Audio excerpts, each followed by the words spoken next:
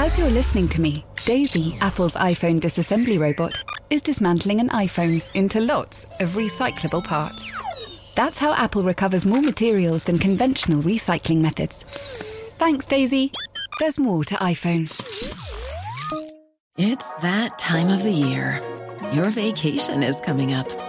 You can already hear the beach waves, feel the warm breeze, relax, and think about work.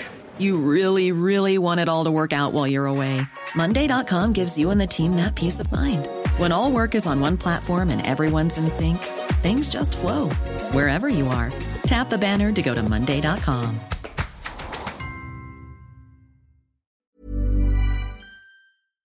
Yo, technology, what is it all about? I would wake up all the time for years in the middle of the night and just say, like, what have I done, right? I had this huge opportunity cost. Not only did I sort of like start a company and put my own money into it and pay myself nothing for a while, but I left behind this, this other career where I could be doing really well and very comfortable. And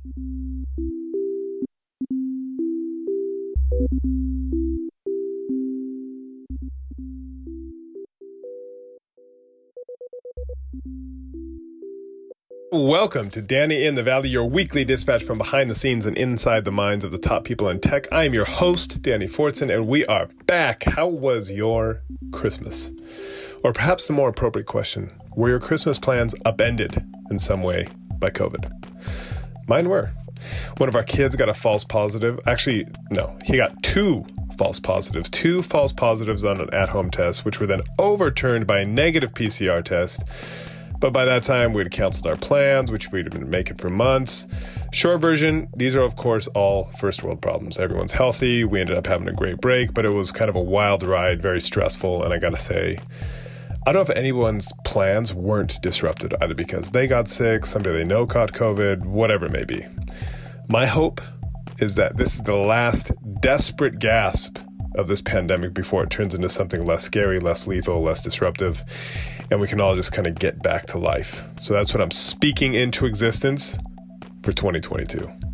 But now, let's get to our first guest of the new year, the first one of 2022. You guys are going to really enjoy this one. I have Ryan Feit on the pod. He is the chief exec and co-founder of a company called SeedInvest, and what they do is they've created a platform that really allows anyone to invest in private startups. So think of them like Robinhood, but for private companies, which, as you'll soon hear, these type of companies for decades were only really eligible for investment from professional accredited investors. It's a very high bar, which meant only a small slice of people could actually, make a bet on the next Google or Facebook or Apple, whatever it may be.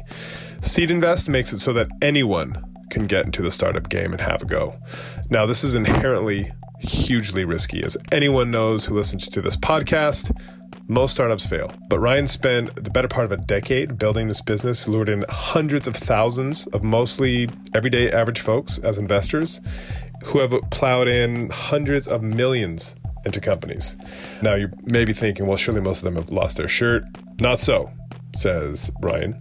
It's very much to the contrary. So we just talk about what that looks like, how they've created the system that protects investors, also makes it a good deal for entrepreneurs looking to raise cash. And perhaps most interestingly, we talk about how when he started out, the very core concept of his company, this idea of letting anyone invest in private startups, was illegal. And they had to go on this whole multi-year journey that included getting a law passed by Congress and then enacted by regulators to just, again, get to the very basic idea of making SeedInvest as a concept even legally possible. So it's a great entrepreneur story. You'll get a lot out of this one. So without further ado, here is my chat with Ryan Feit of SeedInvest.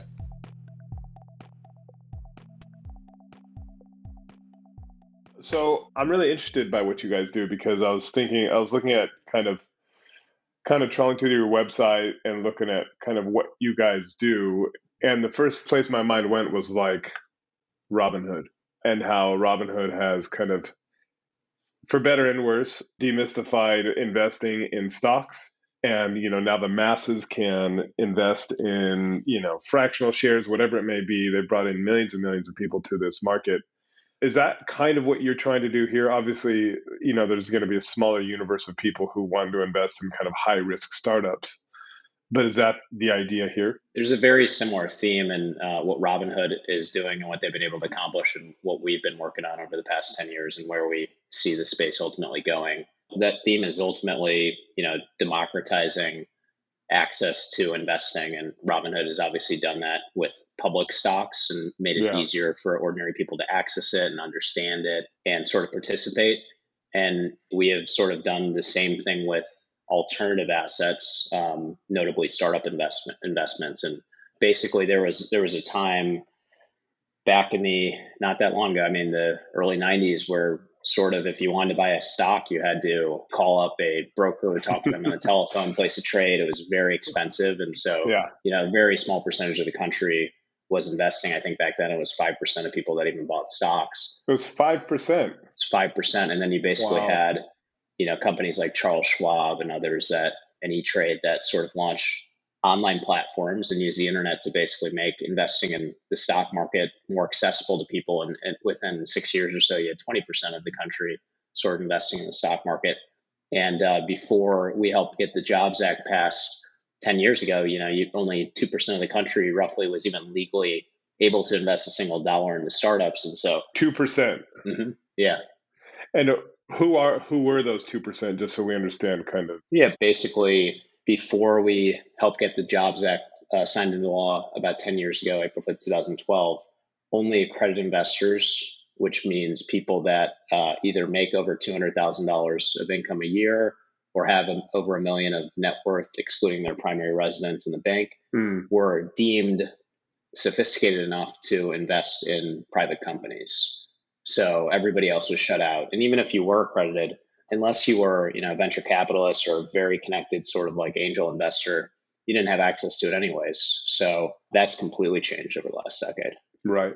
And I want to get into kind of how you started this and the Jobs Act in particular, because I think that's super interesting, because that feels like really that's what's opened the floodgates here. But can we go back further? What were you doing before? Like, where did you grow up? How did you end up getting into this? What were your previous jobs, et cetera? Sure. I grew up in St. Louis, so grew up in the Midwest. And so you're a Cardinals fan? Of course. You can't be from St. Louis and not be a Cardinals fan. It's a baseball town. So totally. Basically, I went to Wisconsin for my undergrad. And then after that, I wanted to sort of get to Wall Street. And I ultimately landed a job at a place called Lehman Brothers that does not exist anymore. I've heard of that place. Yeah. Yeah. So I was there at a pretty interesting time. I was there basically between 2005 and 2007. Oh, wow. And the last day that I left was basically the top stock price that Lehman sort of achieved, and everything unraveled over the next year and a half. Wow. Literally the day after I left. So I was incredibly lucky. Coincidence? Either that or I was the whole reason, right? Right. And I'm curious, what drew you to Wall Street back then? I kind of grew up. I had a brother who's 4 years older than me, and him and my dad. This is kind of during like the tech boom. Yeah. And every night, my dad, and my brother were sort of sitting at my dad's computer talking about different stocks to buy and everything like that.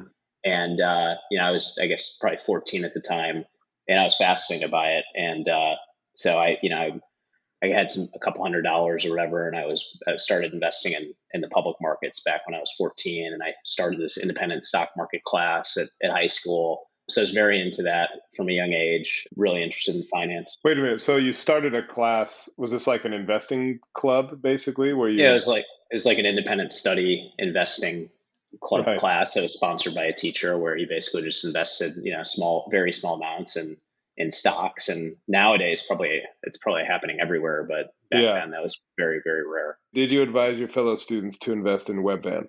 No, I did not. Yeah.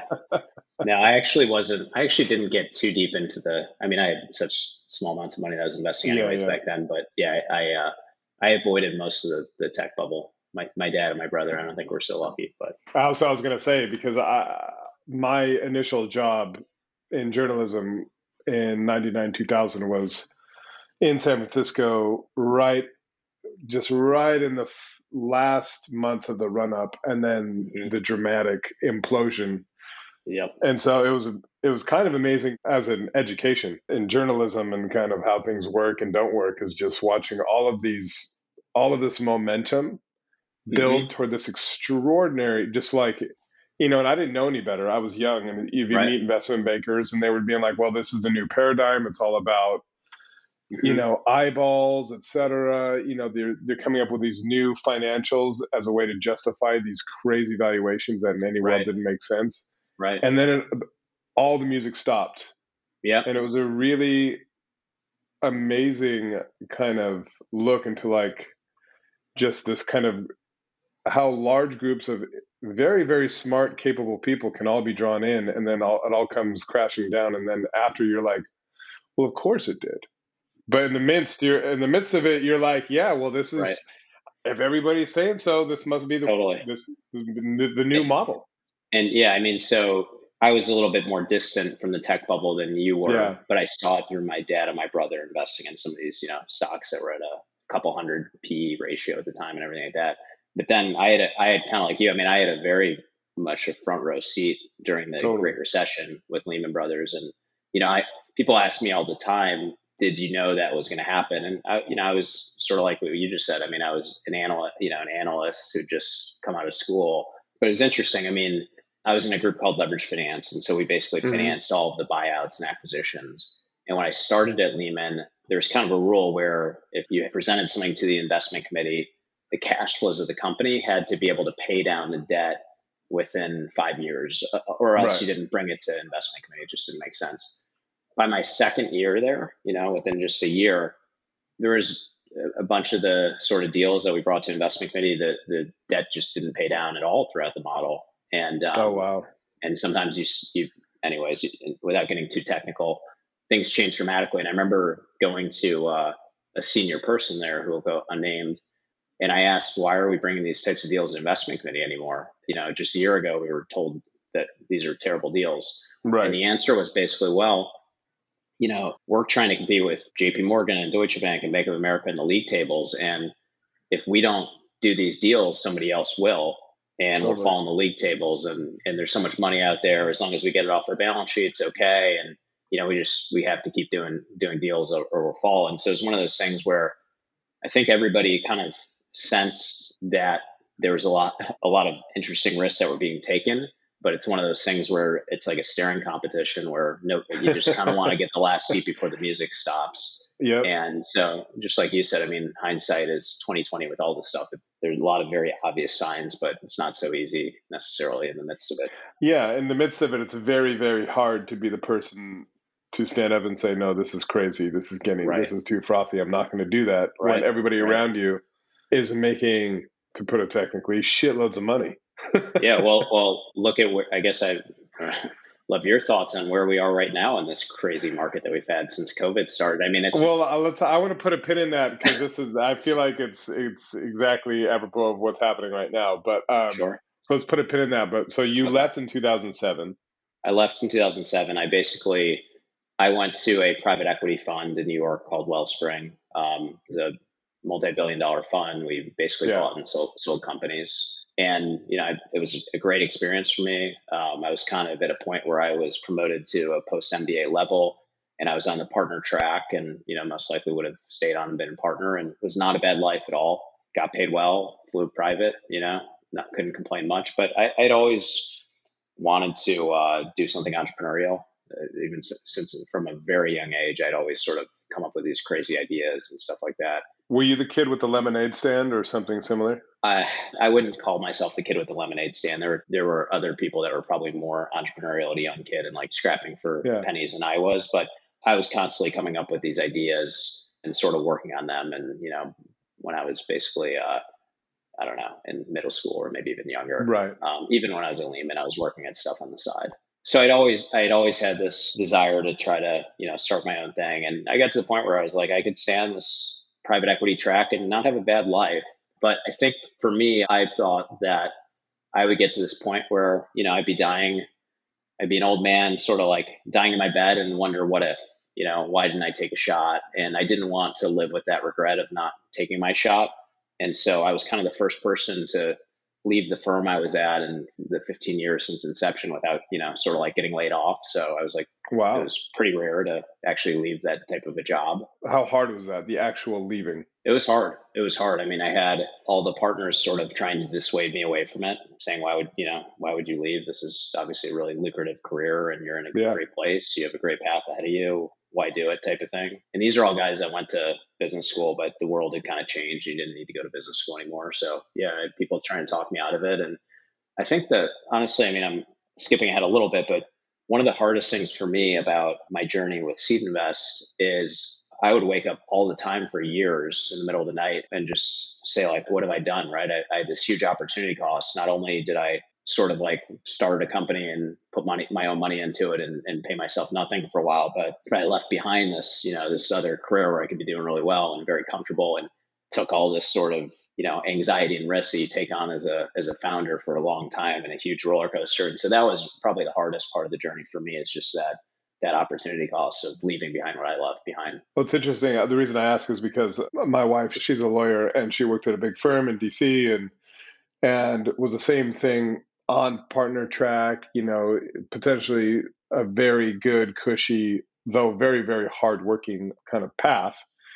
And eventually she decided to leave, and it was the same thing of just people kind of, you're in this milieu and you kind of look around and everybody's like, you're crazy. What are you doing? You're going to ruin your career, all of this stuff. And it makes it, right. Even though in her case, she didn't really like the job. Mm-hmm. At the end of the day, it was still very, very hard to actually be like, you know what, I'm quitting, I'm leaving, and this, say goodbye to the paycheck and the stability, and I'm going to go figure out another path.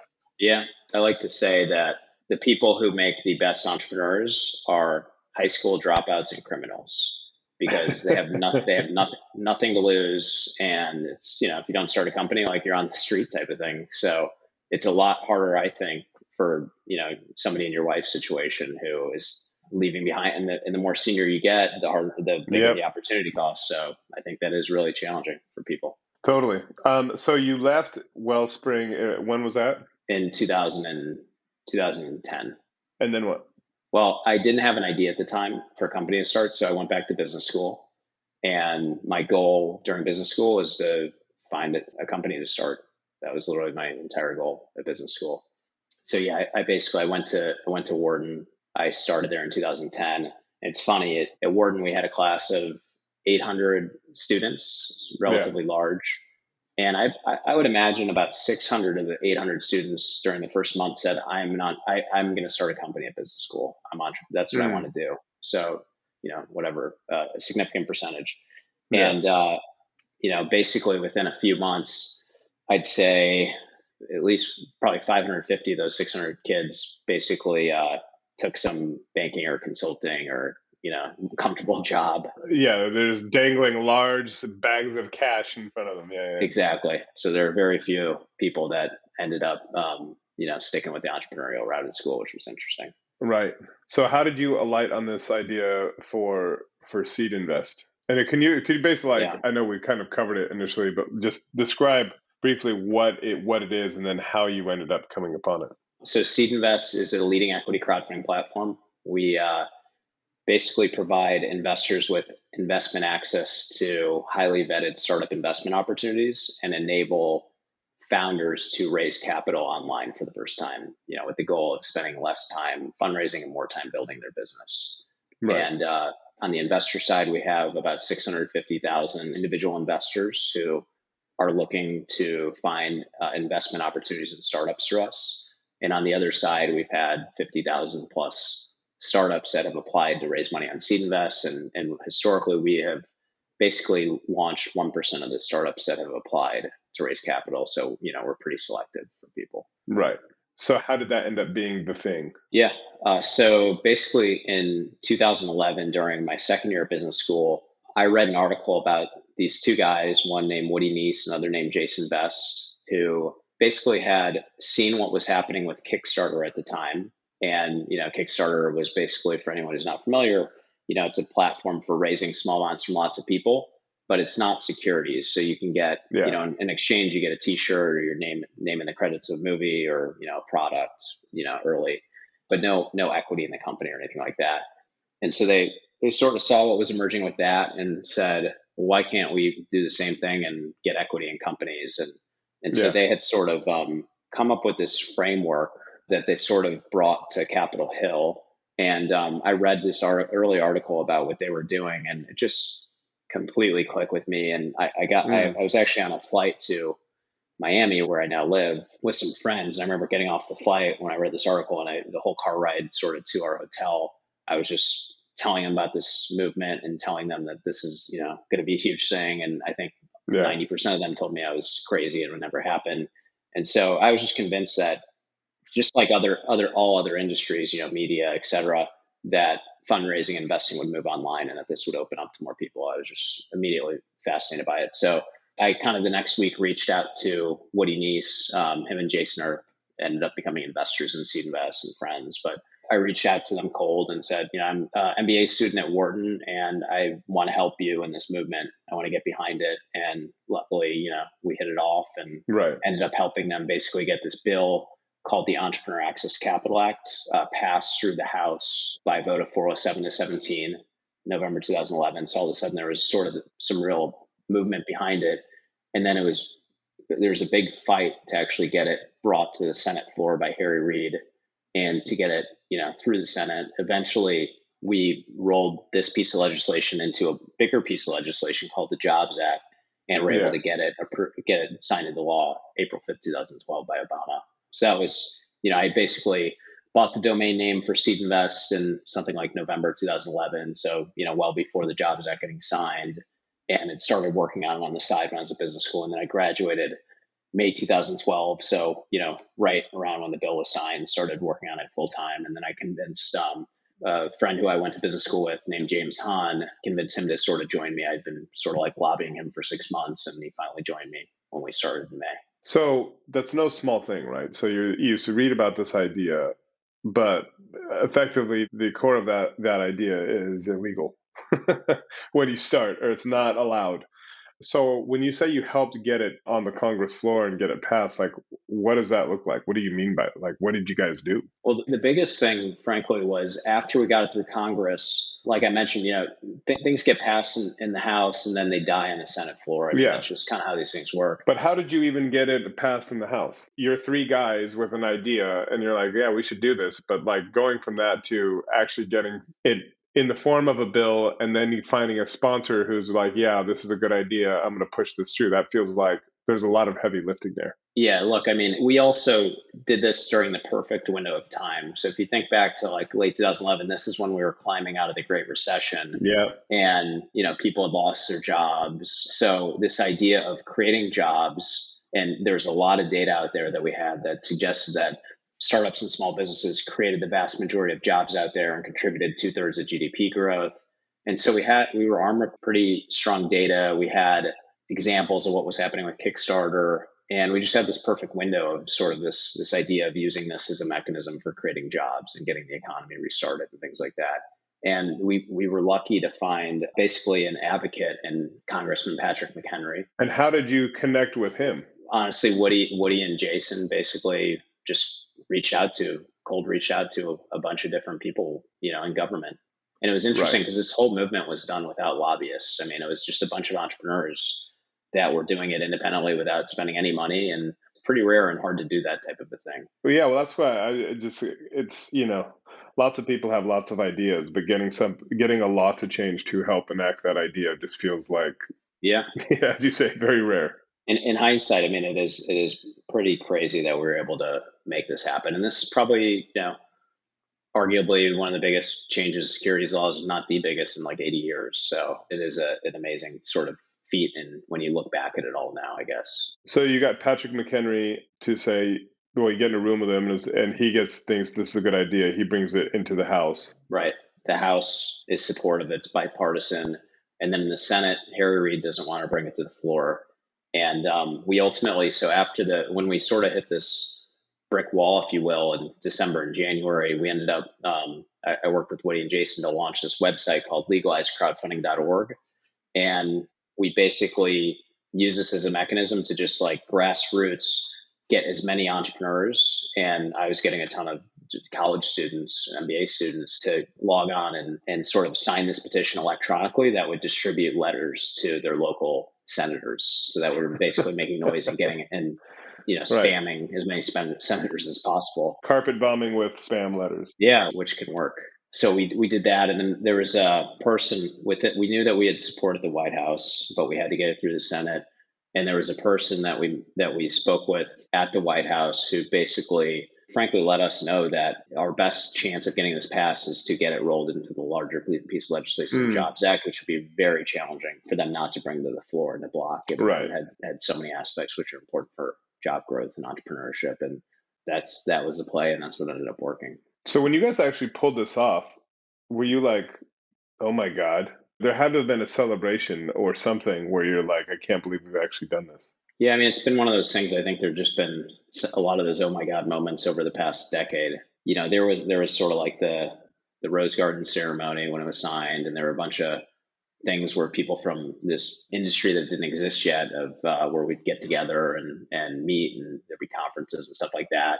But I think that the real interesting part of the battle actually happened after the bill got signed. And this was a very eye-opening experience for me too. I was a wide-eyed entrepreneur, and the way the legislation was written was that basically, so I should take a step back. When a law like this is passed that relates to securities, the bill is signed into law, and then you can't act on the vast majority of it until the SEC actually takes that bill and writes the full final rules. So there's these guidelines of the Jobs Act, but until the SEC writes the rules, you can't use it. And basically by law, this Jobs Act bill said, SEC, you have till December 31st, 2012. So you have, 9 months or whatever it is, 8 months, I guess, to finalize this. And, in 2013, everyone will take advantage of it.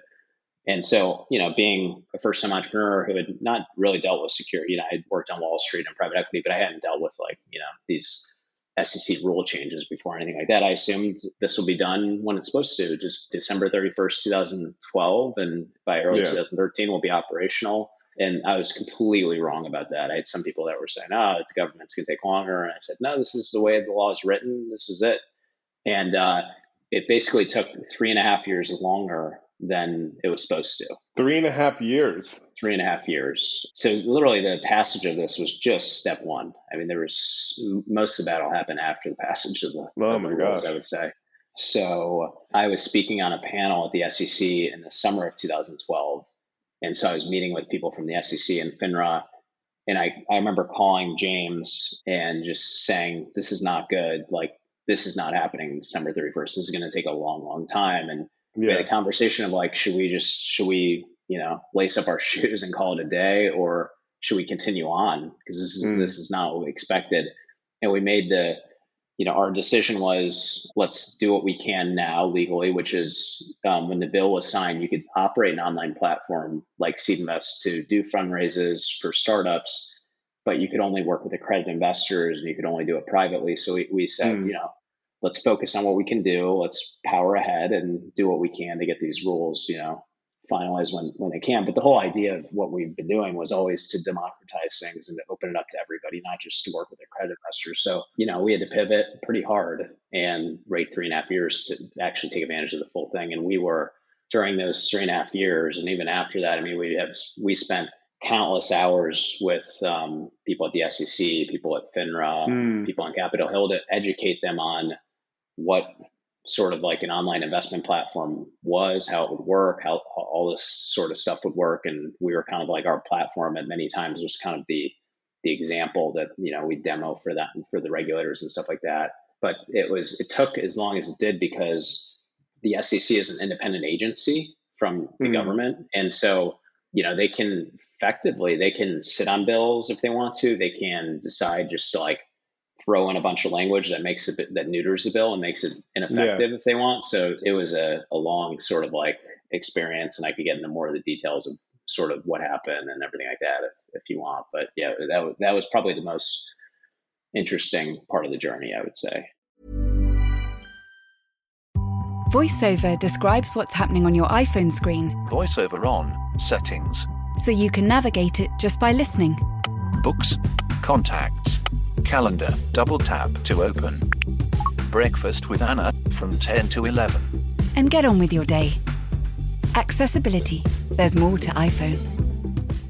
When you're ready to pop the question, the last thing you want to do is second-guess the ring. At BlueNile.com, you can design a one-of-a-kind ring with the ease and convenience of shopping online. Choose your diamond and setting. When you find the one, you'll get it delivered right to your door. Go to BlueNile.com and use promo code LISTEN to get $50 off your purchase of $500 or more. That's code LISTEN at BlueNile.com for $50 off your purchase.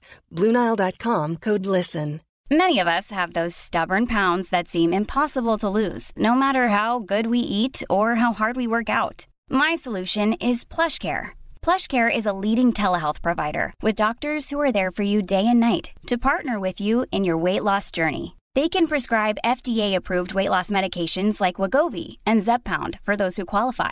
Plus, they accept most insurance plans. To get started, visit plushcare.com/weightloss. That's plushcare.com/weightloss. Was it simply just big bureaucratic inertia? Or was it, okay, the bill is passed, but was there this concern that, your average Joe maybe shouldn't be investing in startups? Because everybody knows that who covers this industry that venture capital, for example, it's a hits business. You kind of, all you need is 1 out of 10 to really fly. I agree. Right. And most of those others will fail to one degree or another. So was there just a concern that, average folks are going to be losing their shirts and this isn't a good idea? 100%. So you had a couple of things at play. First and foremost, like the SEC, their main role is to protect investors. Yeah. Their main role, even though there is some of their mandate that has to do with innovation and entrepreneurship, I mean, their main role is not to create jobs. It is to protect investors. So anything that, basically is new and innovative and expands sort of who can actually access investments that are, startup investing, like you said, I mean, it's riskier than investing in stocks and bonds. It just makes their job of protecting investors, just makes it harder. Yeah, exactly. It makes it harder. And also, if you're used to a certain rule book, this is a very different thing than anything they've dealt with before. Even just the idea of being able to use the internet or, Twitter and the news to talk about the fact that you're fundraising, you couldn't do that before the Jobs Act. So just even them grasping how to manage that was a big deal. They have this, typically you have to have something in print and it has to have this huge disclaimer, like that's different. So yeah, a lot of people did not like it for that reason. Also, there were a lot of people, lobbyists that had deep pockets that also were against it, and state regulators that were against it. And basically you had a chairwoman at the time that it was signed who was definitely not supportive of the bill and just sort of sat on it. And then when she left, basically there was another chairwoman that came in. She was also not supportive. So basically both of these two first chairwomen just kind of sat on it and slow played it and didn't do much. And then basically there's a third chairwoman, Mary Jo White, who basically came in, took the helm at the SEC. We actually met with her and demoed Seed Investor her first week in office. And she was the one who actually said, let's get this done already. So you had a lot of politics at play. Who are the interests that did not want this to happen? I mean, there's just a lot. I don't want to, I'm going to be careful not to name specific people, but there are a lot of investor advocate type of groups that don't like expansion of anything related to capital formation and just the role that they take. So were these actually genuine public interest, let's protect the investors, or was it some other industry that might see some downside here dressing themselves up as the latter? Gotcha. And then last question about this whole legislative journey, and then we'll get to the company. Was there ever a meeting or a moment in this 3.5 years where you're like, you know what, this is not going to happen. I can't do this anymore. This is a waste of my time. All the time. I mean, I think I kind of mentioned it earlier, alluded to it at least. There were many, many moments when I was building Seed Invest and, dealing with the hoopla in DC where I'd come away saying, is this really going anywhere? This is taking forever. Maybe it's just too hard. Maybe the timing's not right. Maybe I shouldn't have left private equity. All the time. I mean, and the funny thing about building a startup is that I think people read about Ubers of the world, and they sort of just assume that everything goes sharply up and to the right, up and to the right, up and to the right, and you snap your fingers and someone throws you $100 million, and it's that's what you read about in TechCrunch and stuff like that. That's not reality, for 99.9999% of entrepreneurs. So, I found that even the bigger it gets, even when Seed Invest was, had raised money successful, we had really grown our network, we became profitable. Even during those times, it's like the highs and the lows just get bigger. It's not like it goes away. Even as you build out a team and you start to be successful, you have down quarters and everything like that. So it's part of the challenge. It really is a roller coaster building a company. Why did you stick with it? Because especially with your previous experience, you could have gone off to, I'm sure you could have walked back into a very well-paying job in any number of places. And again, the hill you were climbing was effectively, is the basis of my startup even going to be legalized, which is not small. Yeah. I had asked myself that question many times in the past. I had invested so much into the effort that I had to see it through. The failure was just not an option for me. It wasn't an option because I had taken this crazy leap of faith and invested years of my life into it. It wasn't an option because I put some of my own money into it. It wasn't an option because I had raised money from friends and family who I cared about and wanted to succeed for them. And, I had employees who were relying on themselves. And also I've always been a firm believer that this is inevitable, this movement of sort of moving access online and opening it up to more people and making fundraising more efficient. So those are the things that kept me going, but not easy throughout the process for sure. No. And so it finally gets actualized after that 3.5 years. I guess that would take us to end of 2015 or 2016? 2016, yeah. 2016. So at that point, do you go out and raise venture capital and be like, all right, now we're cooking, now we can really go? Like, where do you go from there? How does it grow? So we were building our business prior to that. We weren't just sitting on our hands. So we had in early 2013, I think February, we launched our first deal, but it was only open to accredited investors, and investors had to pre-register on our site before they could see deals. September 2013, the second part of the Jobs Act kicked in, which allowed these companies to advertise that they were raising money online for the first time.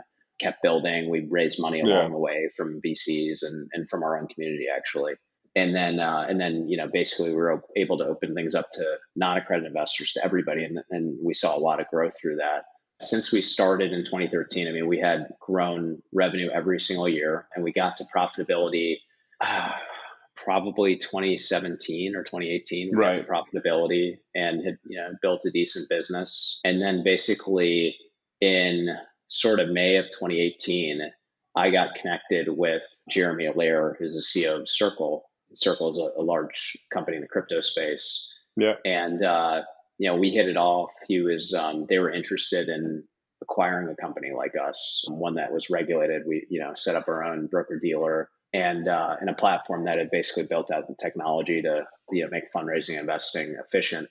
And so it was a pretty good fit. And, this was a company that at the time had raised hundreds of millions of dollars from VCs and had a lot of resources. And so we decided to basically sell Seed Invest to Circle. We closed it in March 1st, 2019. But that's kind of, I guess, the journey of building Seed Invest independently.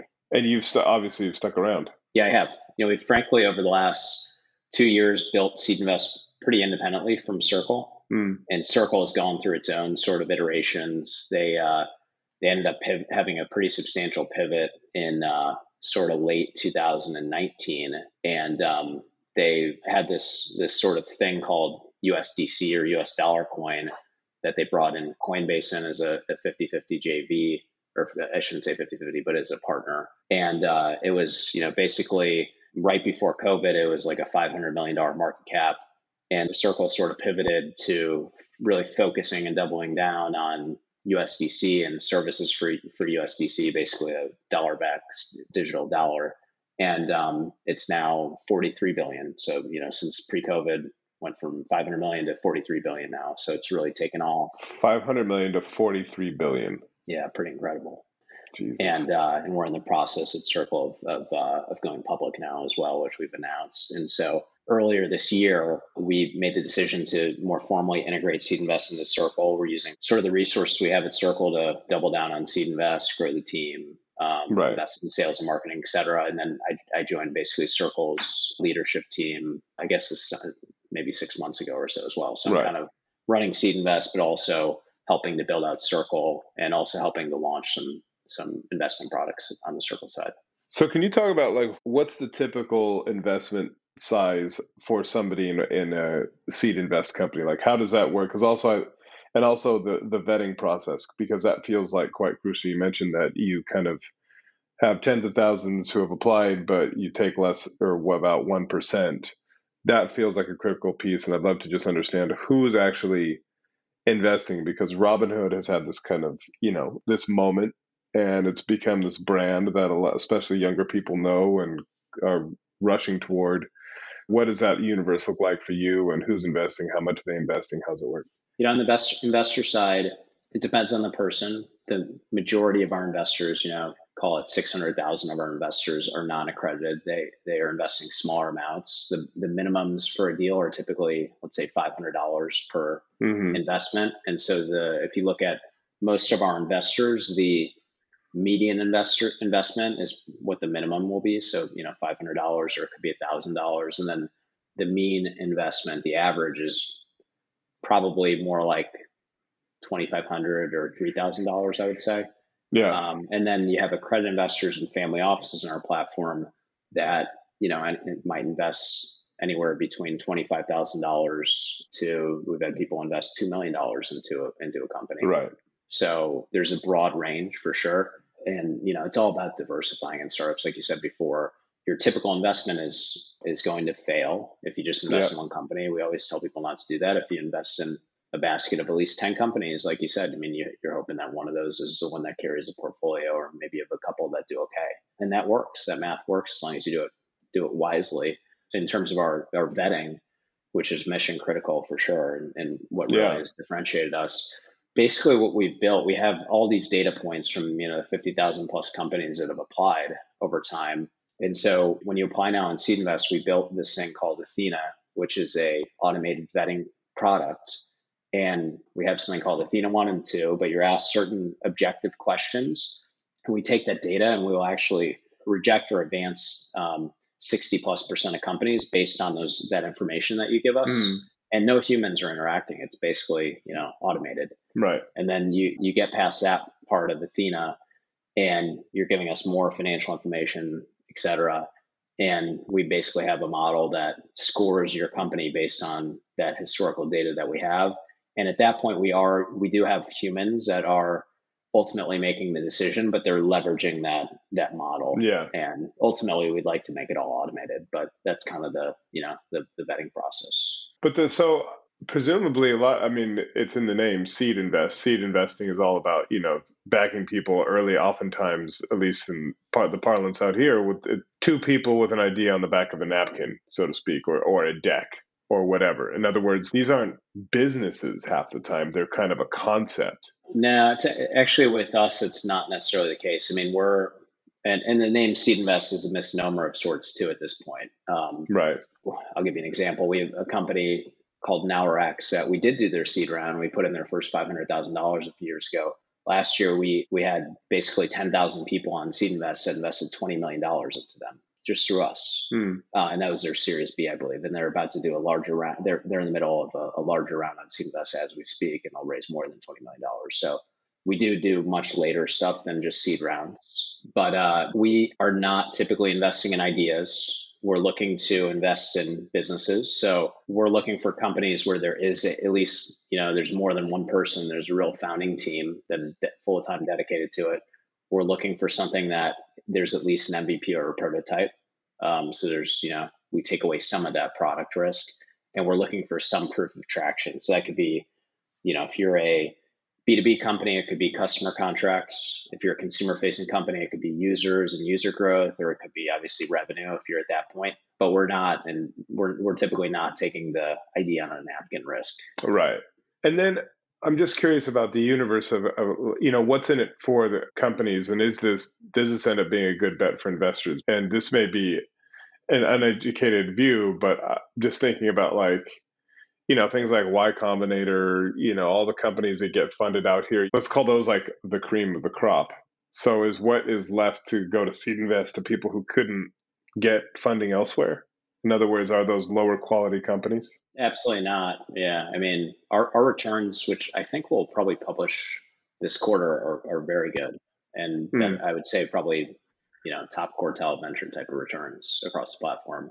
And I mean, people graduate from YC and then they'll apply on Seed Invest to raise money after that. Right. Maybe they get accepted, maybe they don't, type of thing. But if you're a startup founder, there are a couple reasons why you would look to raise money online. The first is that fundraising is a huge pain in the ass, and as a CEO, it like ends up taking the vast majority of your mind space. And so having a platform where you already have 650,000 investors and a lot of really like very connected former CEOs and people is pretty valuable to be able to hit all of that at once, if you get approved on our platform. So it can make your process a lot more efficient.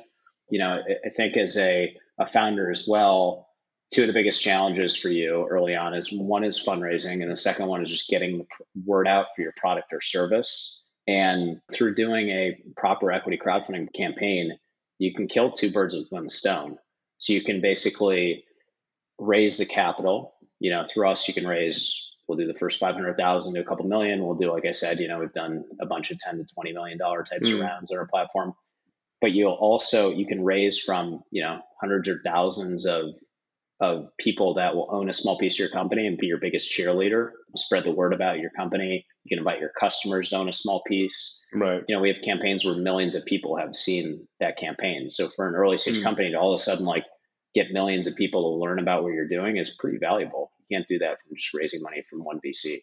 Right. And so is there a typical fundraise amount for the companies that have raised through Seed Invest? It's on the early stage side.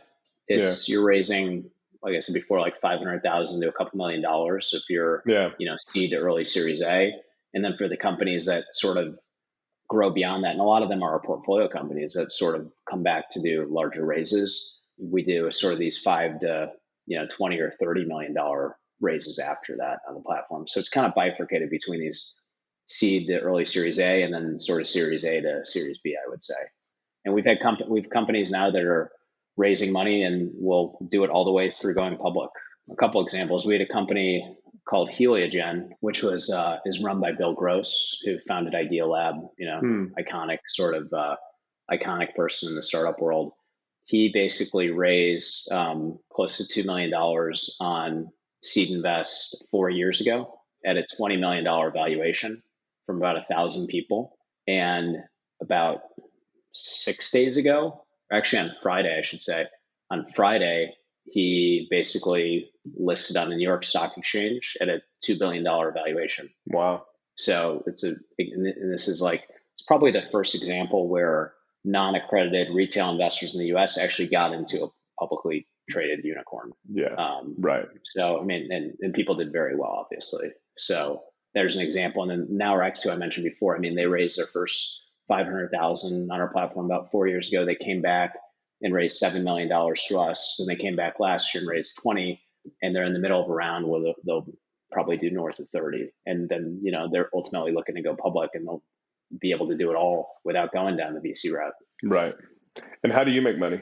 We take basically a percentage of whatever's raised in cash. And then we take basically a percentage in equity in the companies. So I see. So it's a little bit like the YC model. Like you get a little chunk of every company. Exactly. Right? Yeah. A bunch of lottery tickets and then some cash to try to keep the lights on. Right. Well, looks like the lights are on. Yeah, appreciate it. Cool. Look, I think those are all my questions. I think it's a fascinating idea, and especially kind of where we started. Like we can kind of end here with just the state of the markets now. I don't understand. I don't understand anything anymore. Yeah, I just don't get it. I mean, are you kind of bracing for, what goes up must come down? Things must come down at some point, you feel like, and what that looks like and how violent that may be is, TBD, but it feels like that's coming. Let me put startups aside for a second. Yeah. In terms of where we are in the broader landscape, when you look at publicly listed companies, the valuations that they're trading at, You look at some of the stuff going on in the crypto world. You see what's happening in the private markets. You see what's happening in real estate. Yes, I think there's a lot of bubble-like activity that is happening right now, and I don't think it's sustainable forever. I don't know exactly what the catalyst will be and when it will shift, but I think maybe it was Warren Buffett that said history doesn't, could have been someone else, but said, history doesn't repeat itself, but it rhymes. And I think your experience, in the tech bubble, my experience in the Great Recession and sort of what's going on right now, it feels like a lot of similarities. And it's hard not to, at some point, this is not going to last forever for sure. Right.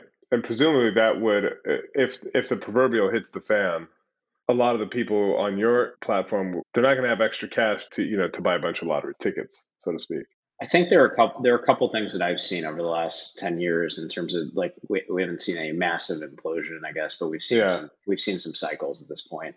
One thing, and I'm seeing this broadly in the venture world, is that what you're seeing a lot of like pretty sophisticated VC funds and other investors that are doing zero due diligence right now, and they're investing at stupid valuations. We're not doing that, at least on our end. We're still being pretty methodical about it. And there are deals that we miss out on for sure because we're going through our process and doing due diligence and making sure we get the valuations make sense. But most people are not right now. So I think we're still sticking to our guns on our end. The second thing I would say is that what we've seen through some other, like right when COVID hit, VCs just stopped investing. They froze up. And there's still a lot of founders that are doing interesting things. I mean, we saw a huge uptick in companies coming to our platform because of that, and not just having like one pension or endowment that's giving us capital, but having, a large amount of retail investors actually is helpful in one of those downside markets where, pensions and endowments are overexposed to the public markets all of a sudden, and therefore they can't put money into private equity or venture capital. That actually doesn't affect us necessarily. So we've actually seen some benefits in down markets in the past. I know I said that was the last question, but I have one more. Are there protections for investors? Because you read stories out here all the time, and I've written some of them around, kind of early investors somehow get elbowed out by later investors who put in these, certain terms that basically dilute down to nothing the, earlier investors. Are there any protections here, or is that just part of the business? No, there are actually a lot more protections, at least on our platform, than in the offline world. A couple things. So first of all, with the vast majority of our deals, people can it's limited how much you can invest per investment. So, you can only invest up to 10% of your income or net worth in any individual deal. So we actually will cap it. We look into like how much of your overall investable assets are you putting into alternatives, and we limit that as well to make sure people aren't putting it all into startups, which they shouldn't. And then, we basically have a legal team that reviews the legal docs of any investment before it comes to the platform. We have our own form legal docs, and people on our platform are investing in preferred stock with sophisticated protections or convertible notes that convert in preferred. We've never done common, which other people will do. So there are a ton of protections against stuff like that. I always say that there could be very good companies that are bad investments. So it could be a great company, but you're investing at a very high valuation with not very good protections. It doesn't mean it's a good investment. So right. Well, cool. Well, I wish you luck with the IPO. It sounds like your roller coaster doesn't stop, because that sounds like it's a whole experience unto itself. But yeah, I appreciate that. It's we're on the fun part of the roller coaster right now. So knock on wood, hopefully it continues. Right. And that was all the time we have. I want to thank Ryan for taking the time. I want to thank you all for listening, for tuning in, for the ratings, for the reviews. Always appreciate it. Here's to 2022 being better. I'm tired of COVID. Everyone's tired of COVID. I'd love to do more of these back in person. We had a little brief window there. We're starting to see people and, sit down across the table from him, which is just so much more fun than doing everything by Zoom. But we shall see. Anyhow, thank you for coming along the ride. I will endeavor to bring a whole bunch of interesting, fascinating, colorful characters to you in 2022. So that is it for me this week. You can find me on Twitter at Danny Fortson. You can email me danny.fortson@sunday-times.co.uk. That is it. Have a fabulous weekend and be well. Bye-bye.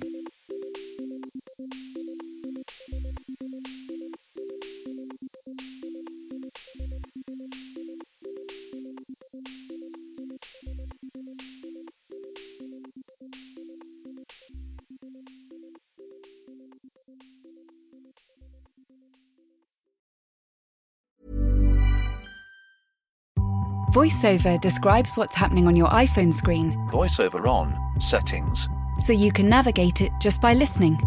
books, contacts, calendar, double tap to open. Breakfast with Anna from 10 to 11. And get on with your day.